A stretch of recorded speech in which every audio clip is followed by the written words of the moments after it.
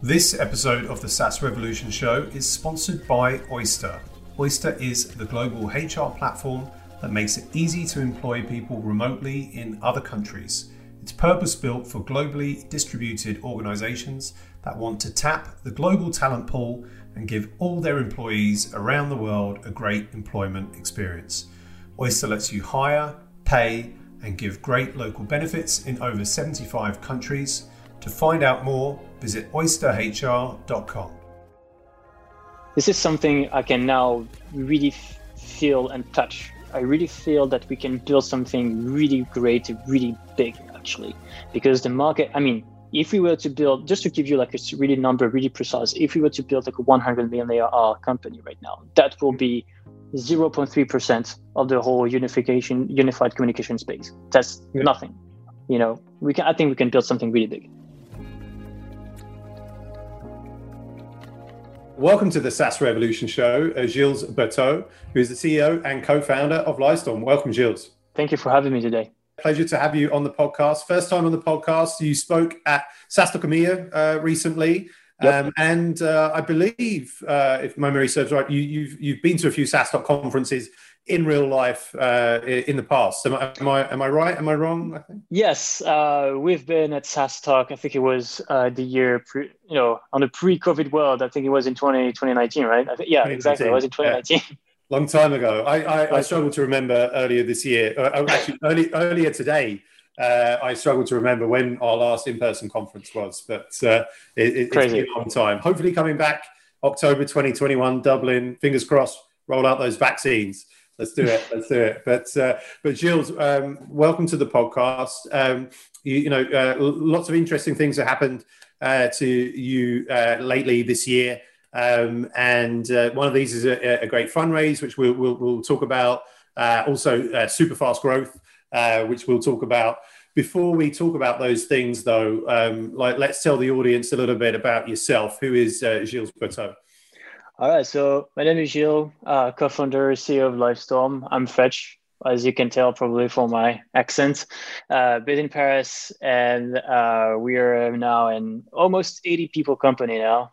We were 30 beginning of this year.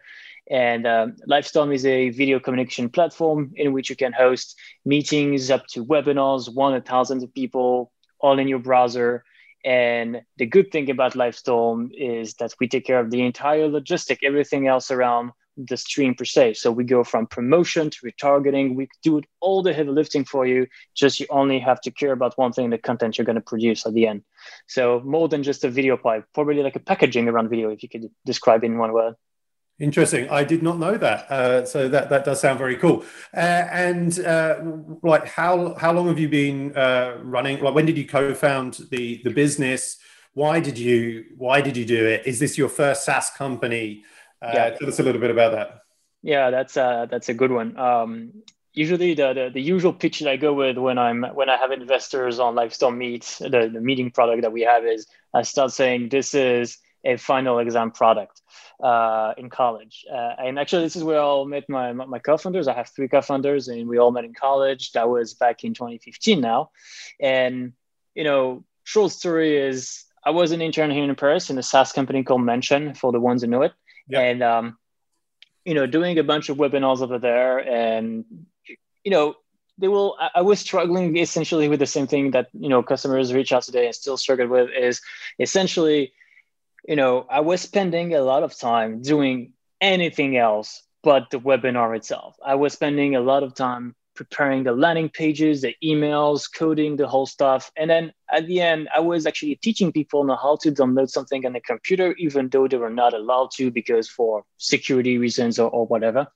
And at the end of the day, when I was actually doing the thing, I couldn't get any data out of it because integration or API or needed some complex stuff to get the data out of the tool. So it was really a mess. We were doing webinars now for 20 years and we were still running with this old legacy tool. So we thought, we have this final exam product we need to do in college. We're going to build something that runs inside a browser. We're going to have a landing page builder and so on and so forth and see what happens.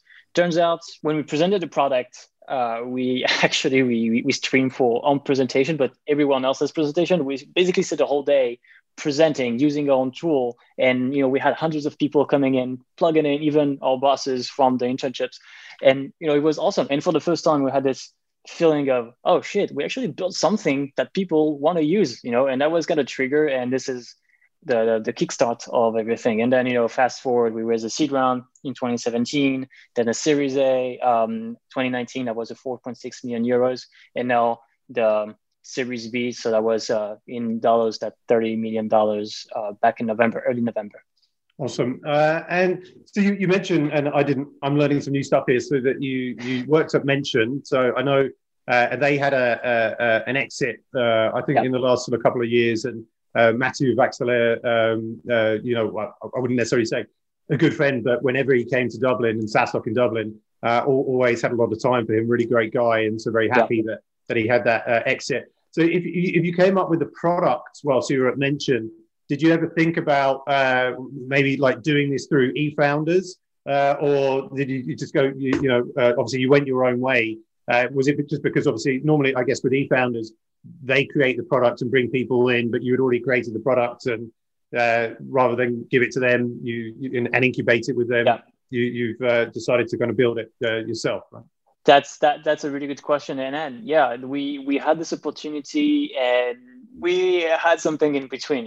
Actually, the CEO of eFounders, so Thibault, was an early angel investor in Livestorm. We didn't went through eFounders. They had a different vision for the roadmap they wanted to go. They were more on the meeting space, and they started actually building something on their own on the specific meeting space for sales. And we didn't want just to scope the product so narrow down on that specific use case. So we wanted to have a broader approach of events, more holistic approach of events. So this is why we went our own way. But Thibault was a great angel. He accepted to fund us in the early days. So it was really cool from them. Was there any way, or did you ever think that there could be a way that you could bootstrap this company, or was it very clear that you had to raise money? Wow, that was one of the questions, one of the debates that we had for almost a year in 2018. We were like, we're growing. We don't spend any money in sales. Everything is done through marketing-driven growth, SEO, and so on. We are global from day one. 80% of the customer base is actually done abroad. And we're growing. We don't have to step on the gas or whatever. So what are we going from? We were, almost profitable. And then, I don't know, I think the thing that led us to do the Series A is that we had this one big sales opportunity that was, I cannot tell the name of the company, but it was a big travel company, like really big. And we couldn't address that. We couldn't address that lead because we were not staffed. We didn't have the resource. We didn't have the right product. And we thought, wow, we are leaving so much money on the table. There is so much momentum going on in this market. There is something here to build like a next wave of web conferencing tools. Let's just take this opportunity and let's see what happens. No, let's build an insane company and see what happens. And that's the path we took. But we could also be bootstrapped. Was it easy to raise that initial kind of seed round, or how long did it take you how many investors were involved in that round? It was rather easy because we had some cool unit economics in terms of traction. I think one of the good things that we had from a VC perspective is we had a great NPS. We had a great traction without any sales, like pure marketing-driven growth, like really low CAC, payback super fast, global traction, even though we are all based in France. So that was really, really cool. And we didn't raise any much money. We raised like a 500K seed round in 2017, and we stayed with this cash during 2 years. So really efficient on the burn. So that was all the stuff that made the thing easy. The one thing that didn't make easy for us is every time we decided to raise a round, Zoom was doing something else. So when we raised the C round, they did that insane Series C, was 100 million thing, I don't remember quite the number. Then we did Series A, then they went IPO. And then, it was like this every time. So we just learned to adapt to this big monster playing out on the market and try to adapt and build a position. It forces us actually to build a positioning that is differentiation, that build this differentiation from Zoom to really clarify the narrative. And this is still something we're still working on to this day. And I think it's a good exercise. It's difficult, but it's a good exercise from a marketing standpoint. How are customers finding you? Obviously, if you didn't have initially, you weren't not a sales-led organization, how are customers finding you? How are you sustaining that early growth? So in the early days, we found this really cool hack. It was not so much of a hack. It was really a niche, a marketing niche that nobody saw. It was, we went on Quora.com, and it was this web conferencing topic. And they had a shitload of questions. Everyone, asking questions on what is the best webinar software, what is the best web conferencing software, trends, whatever. A lot of questions, and nobody answered. All the answers was really, really lame. So I spent most of my days, writing those really thorough answers. And at the end of each answer, I was like, you know what? Actually, we're building something to solve all those things that I've mentioned. It's called Livestorm. Here's the link, blah, blah, blah. And that Quora platform, it was like the really, I think it was like 15-ish% of our traction for, I think, the first 2 years. So it lasted quite long until, other competitors started, picking up the same channel. So that was the first one. SEO was a big one. We knew that they didn't have any money. So we thought, okay, we cannot compete on the ads at first. So we're going to secure locations on the SEO. So a lot of content on key decision keywords like, best webinar software and so on and so forth. And to hijack the first places, we also tried positioning ourselves on the, the listing, so Capterra, G2 Crowd, all those guys, generating reviews, forming reviews through the NPS we were getting, So there was this whole automation going on to really rank. I think that was like really good work on the early traction, and now we are pushing towards advertising and all those more traditional channels. So looking at this year, we'll spend the rest of the podcast on this particular year. Obviously, COVID, has caused a big dent in the world, right? But the SaaS industry, I think, on the whole, has been quite sort of COVID-proof in some respects. Although there are a number of SaaS companies and that maybe sort of focusing on SMBs that have experienced higher than usual kind of churn this year, and also if you're non-essential at all, you may have received a lot of churn. But particularly if you look at Zoom, and I guess in the space that you're in, companies like Zoom and yourself seem to have skyrocketed. And so, do you think obviously the growth that you've had this year, that COVID has been like one of the key accelerants, and the way that the world has been a key accelerant, or is it down to some other hacks and marketing? No, definitely, it had definitely an impact. We were already on a good track of we were filling that sales compound of growth. We were already filling that after Series A, so we knew we could go 2.5x in 2020, reach the milestones that we had at the end of the day. But obviously things accelerated a lot during COVID. So like to give you an idea, the month of March for us is always like a really good month. So once numbers started to pick up, we were not really worried. We just thought, okay, that's normal March, right? And then you start refreshing your dashboard and you see numbers go up every time we refresh, and then you're like, oh no, that's not normal. And yeah, so to give you like a number, so we were post Series A, over 1,000 customers, cross 1 million ARR pass, and so on and so forth. And we went, I don't know, in 2 months, so starting March up until end of May, went 3x on the ARR. So it was just insane from a growth perspective, in terms of revenue, in terms of all the good stuff, right? But also, we were so impacted as well on customer service, for example, things we didn't expect, but it's logical now that you think about it, but we didn't have that in mind at the time.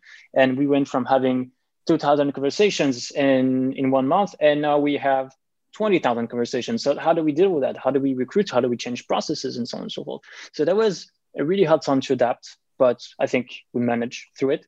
And I think the main fear that we have is after the lockdown in Paris, that was, mid-May, mid-June, we thought, okay, what's going to happen now? Are people going to leave? Is this like, temporary usage and people going to churn? And turns out momentum kept going. So there was obviously a slowdown during summer as usual, but there was like really momentum going on. And September was almost like hit us like a second wave. But this time we were more prepared because we learned, we had the middle management that I structured during the whole entire summer.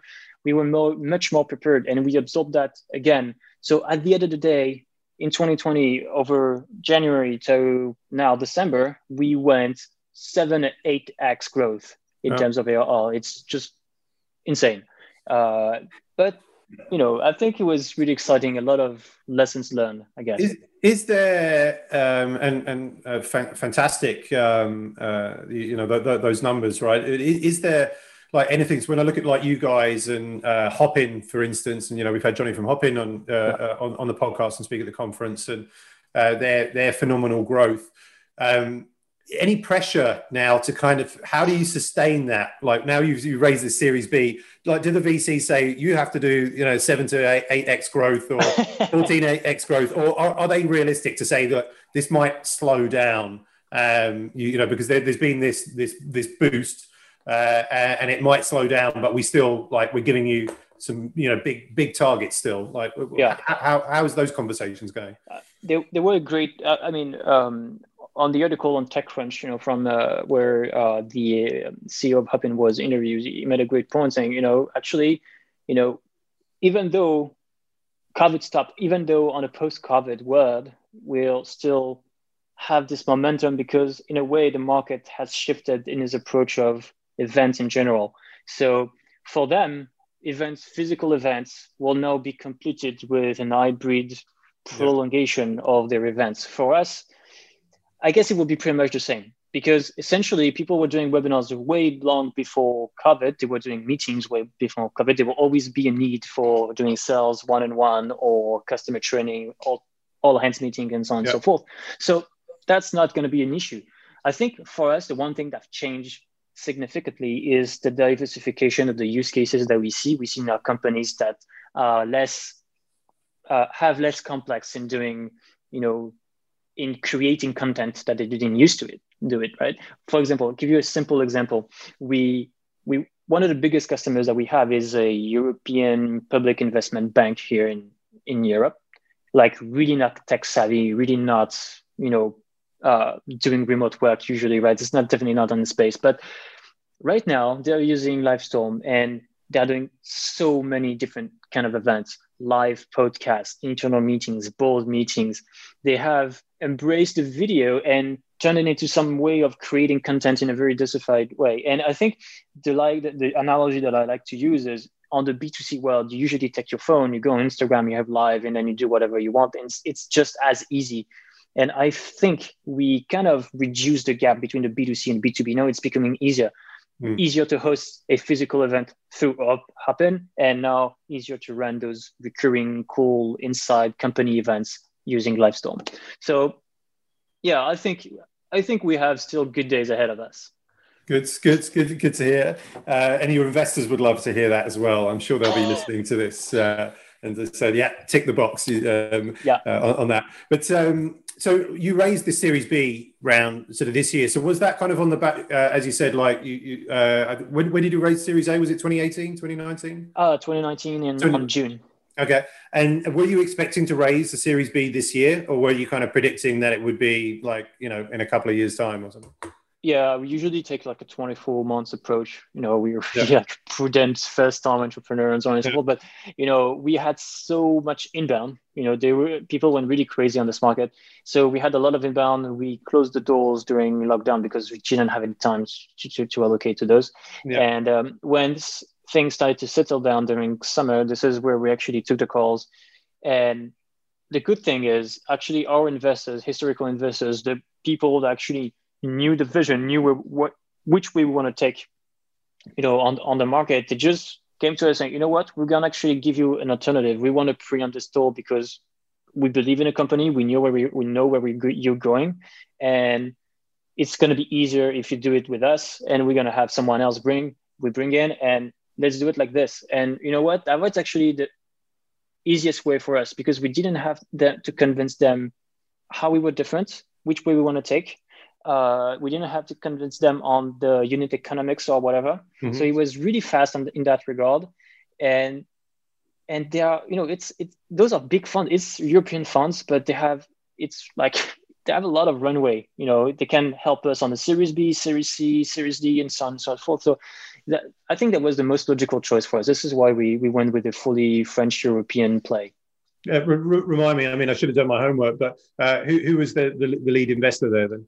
So Aglaé Ventures. Yep. Aglaé Ventures is, they're in all the big name, Slack, Netflix, Algolia, and so on and so forth. So mostly they used to do probably late stage, but now they are doing actually Series A, Series A, Series B. And also BPI. So BPI is a big French fund, and they do from seed to Series D. And the newcomer is ID Invest, so big European fund as well. Yeah. Glovo and all those guys. Yeah. I know those guys. So, and with the 30 million, what is the plan there? Like, how are you going to invest this for growth? So there is obviously the first one is hire. People is everything. So we have about 100 different positions to be filled in pretty much everything, but mostly in sales. We are really late on the sales side. We have this really marketing driven growth. Now we have to have a sales driven growth as well, open up a new kind of funnel. So sales mostly in Europe and the US. So those are the big two main things. And also all the customer experience people. So from care to CSM, those is a big spend as well. And as for the product, we want to invest in, we have two main things. So obviously the first one is enterprise features. We want to go up market. We can actually not go up market, but expand the spectrum of the customers we can reach. So we want to really have this enterprise features coming in. And the second thing is mostly towards integrations. We believe there is a big lack of integrations on the video market. And we want to build something that looks like Slack is doing. We want to build this big marketplace where people can actually build upon on top of Livestorm and make Livestorm just like a unique workspace when they can actually plug whatever tools they're using, ATS, CRM, marketing automation, databases. We want to plug both ways, ingesting data, pushing data. So that's a lot of work. And I think that's something we really believe in. We really think that this is how we're going to penetrate more and more accounts using integrations. Getting back to you, as a founder, as a first-time founder, and now founder of this hyper-scaling sort of business, how do you how is it for you? To be you've got to hire 100 people. The company's growing 8x, in a few months, and you've just raised 30 million, and obviously, I guess there's sort of big goals there, right? How do you cope with all of this? And do you feel the pressure? Are you a relaxed guy? How are you dealing with day to day? Is it causing you massive anxiety? I guess you can't maybe sort of say, but you as a person, how do you deal with being a CEO of a hyperscaling company as a first time CEO? I definitely not. I don't consider myself as a really relaxed guy, but I think I have this capacity of building walls, and I think that's the main thing. It can be as stressed as you want, but I think you still have to show that you're not stressed, that you know where you're going, because it's a lonely job. You have to show that everything is all right to your team, even to your co-founders. There is, and there are things you don't tell to your co-founders because you want them to stay focused on the stuff they're doing. So I think my position, it's lonely in that way, but the good news is I'm not that much stressed because I have actually 3 co-founders. They're really cool, really, really smart on the product, on the tech. So I don't even have to think about it. And that's a huge relief. I managed to hire some key people during the summer that now handle the whole go-to-market thing. And, it's such a relief to actually, take your brain, and put it on the table and say, you know what, someone is taking care of that, and I trust them with my guts, and that's a huge relief as well. And I think the last bit is we were lucky enough to find investors that are not just money guys. They're actually really involved. They care about the company. They care about the people. They are not super hands-on, but they can be hands-on if you ask them to. So I think it's just, honestly, I used to say that this is just luck, but I really believe that I'm super lucky as a CEO, because I know it's a lonely position. I know it's really lonely, but I have so much help around me. So I'm okay. You're good. Okay, we'll take that. I mean, and do you? Do you like have some coaches, mentors? You've got the investors that provide advice, and I'm sure. Like, do you have some coaches to kind of help you as a CEO? Yeah. Are you doing like daily exercise, meditation, these sort of things to help you at work?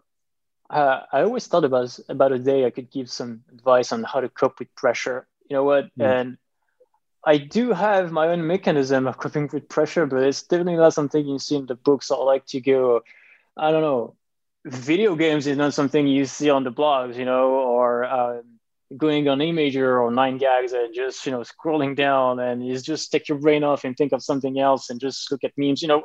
Those are the small stuff, but it helps you really think about something else. But as for the coaches, yes, there's obviously, I know my own limitations, and I know that there are subjects where I'm really not experienced.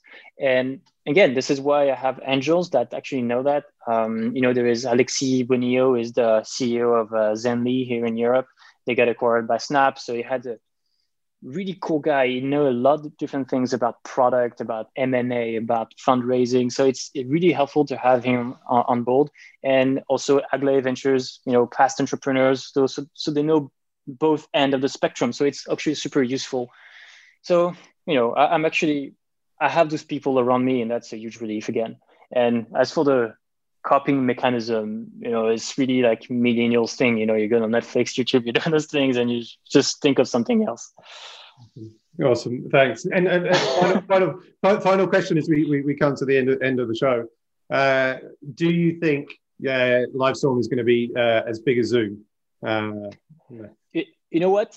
That's one of the questions I couldn't be able to answer that probably a year ago. But now that we've raised, now that I've seen the growth we can absorb, now that we have the team that we have today, this is something I can now really feel and touch. I really feel that we can build something really great, really big, actually, because the market, if we were to build, just to give you like a really number, really precise, if we were to build like a 100 million ARR company right now, that will be 0.3% of the whole unified communication space. That's nothing.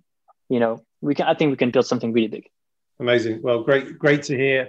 And looking forward to seeing that journey, and whether you're raising the Series C next week, potentially, but maybe next year I'll give you a break. But really great to see again another European SaaS success story. Fantastic growth. Congratulations in 2020, and hope 2021 is as good for you as it has been this year. And looking forward to seeing more from you. Thank you. Thank you so much for having me.